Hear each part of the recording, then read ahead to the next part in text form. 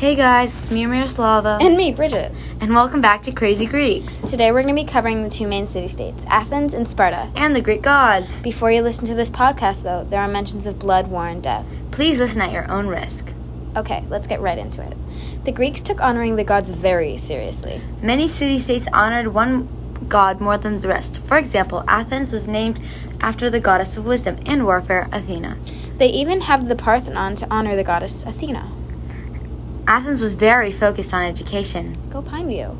Another city-state was Sparta. They honored the god of war, Ares, more than the rest. They were very focused on everyone fighting war and started training boys and girls at age 7. Fun fact. No, not a fun fact. In Sparta, the ancient people would decide if a newborn baby was strong enough, and if they weren't, they would put it in a large pot to die. Okay, enough side talk. Let's get into the stories. Okay, fine. Whatever. The first story is how the Greek gods came to be.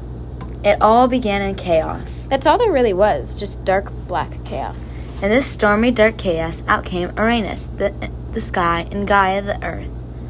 Obviously, the earth and the sky fell in love and made lots of babies. The first one of their babies were deformed monsters. They had many extra body parts, and so their beloved daddy didn't want them. And so, the very kind daddy changed them into an evil hell called Tartarus.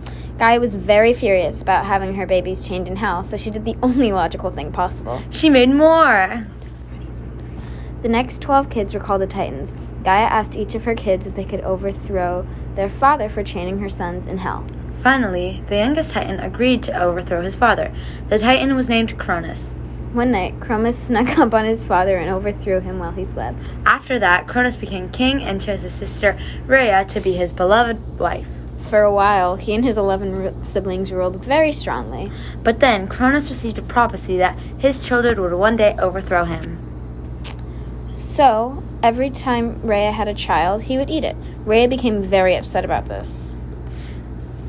When Rhea gave birth to Zeus, her sixth child, she gave him to a nymph. So when Cronus came to eat Zeus, she gave him a rock instead. Some years passed and Zeus grew up. It was time for him to confront his father.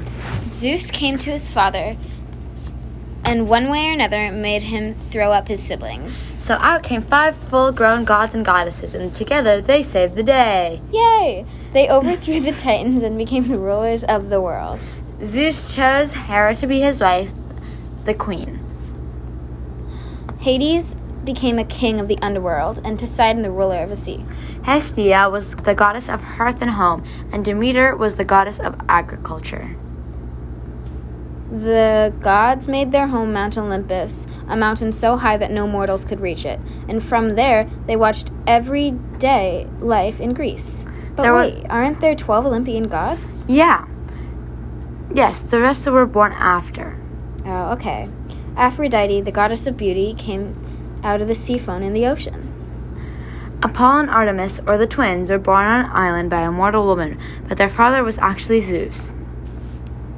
Hermes, the son of a mortal, and stole Apollo's cattle and became the god of thieves and messengers. A few other gods were born a bit differently, though. Like Athena, she sprang out of Zeus's head when he was hit in the hammer.